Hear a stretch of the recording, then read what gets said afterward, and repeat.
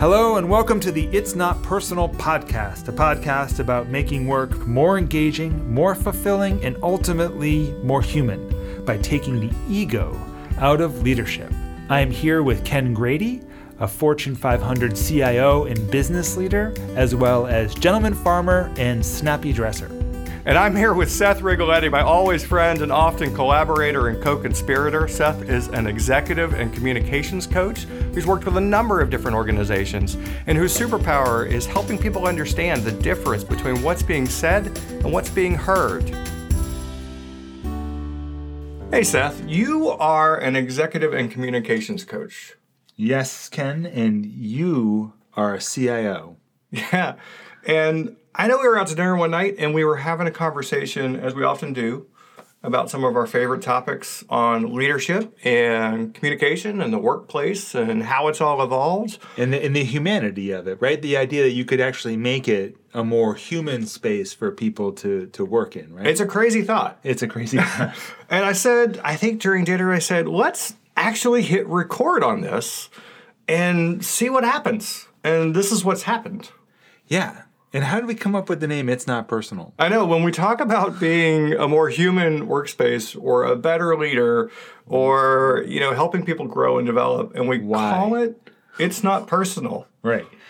And, I think that came from this concept that there's a lot of ego in leadership historically and development. And only really or through examining that, like looking at it and taking it, getting it out of the way, can you really be the leader that you want to be? Yeah, that's right. And even in that, there's so many ways that we, not just in leading, but just in our lives, we take things personally. We think these things are about us. And you made that point about, it's not really about you. We're the star of our own show. Right. Right? And really, when you actually step aside and examine what's going on, so often you realize that it's actually about the other person, or it's about the organization, or it's about the customer or the outcome, and not about you taking it personally. Right. So the idea, the genesis of this was to sort of capture some of these conversations, to take them out of the vacuum and put them into a container that maybe other people would find useful, right? That we might be able to share this with the rest of the world. Because what we're talking about really is kind of common sense in a way, right? It's not like we're not inventing anything new. No, but I do think that, I don't know, business today, organizations today are in a somewhat unique place to really capture this energy and capture this call it a new way of working or call it a new way of leading in a more connected, more human, as you said, place. That is really what's going to unlock, I think, folks going from managers to leaders, right? And for really setting the tone and the culture of a place you want to work. Ken, I want to ask a question, just for the listeners as they come to this podcast to see it. I know that this is the one that they're going to listen to and see if they want to listen to us. How did you come to this? What was the way that you arrived at this philosophy or this ideology around working and around leadership? You said it. I'm a CIO. I'm a technology leader. I'm a business leader. But I had the chance to lead different organizations, different teams, different people, as I had the chance to, help the team have an impact on the business, on growth, on the customer, et cetera, I realized that so much of what differentiates good from great really comes down to helping people achieve their best, helping others, really achieve more.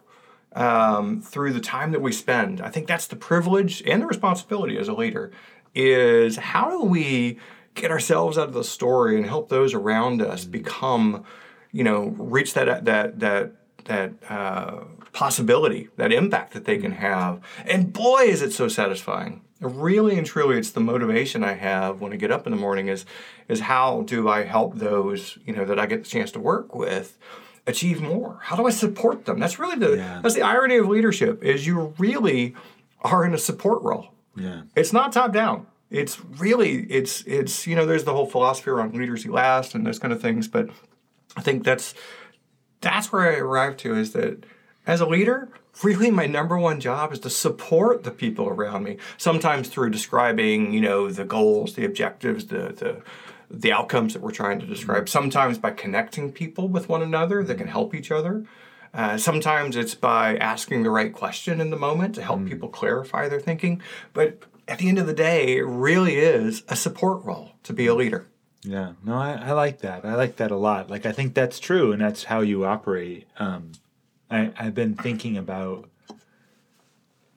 in this work, so much of this work for me, I think, comes from things that I experienced growing up. I mean, it's funny, right? Like, I think that frustrations I had when things weren't clear, right? When directions weren't clear, or when I didn't feel like the people in charge were thinking about the people who they were leading, but they were thinking about themselves, and how unsettling that felt, being in tow, right? In that world.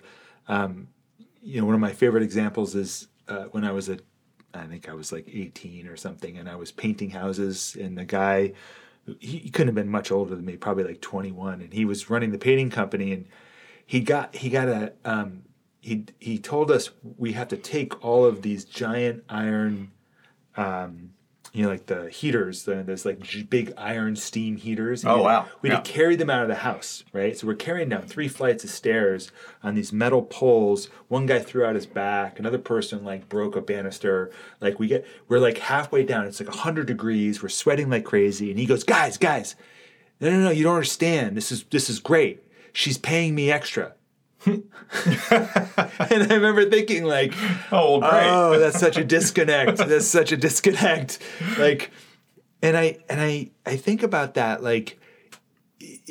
if we could understand, just coming back to this idea of it not being about you, right? Yeah. If you could understand that this isn't necessarily your story, your story is everyone's story in that moment, right? What you're trying to do is what we're all trying to do. And if you can make that a real thing, somehow the world just operates better, right? We're just in more harmony.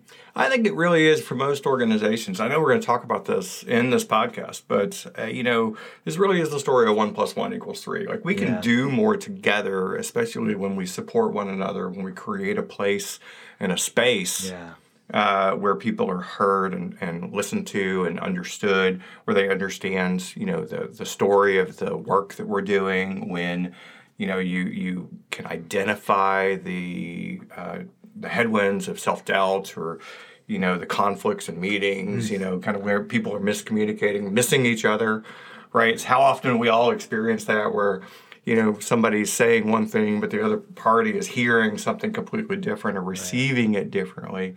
And those are the things that we want to talk about and examine in these podcasts. One at a time. We're going to break this down. So we're going to go through this podcast, and we're going to talk about some topics, we're going to talk about what is a meeting, right? What are we doing with a meeting? We're going to talk about how the tools that we sometimes use can actually get in the way. Or the difference between the person and the personality. Right. It's one of my favorite. Or, how do you create a culture of gratitude or a culture of psychological safety ultimately in the organization? This is like I said, work that you and I have done together with our teams, with my team, different teams.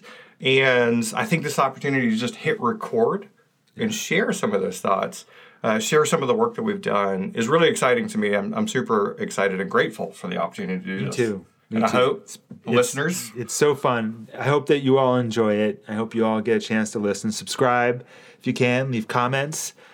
Share it on social media. You can find us on social media as well. And look in the liner notes for all the information about the website and about what we do and how to find us. And it's notpersonal.net. It's notpersonal.net. Thanks so much. Looking forward to it.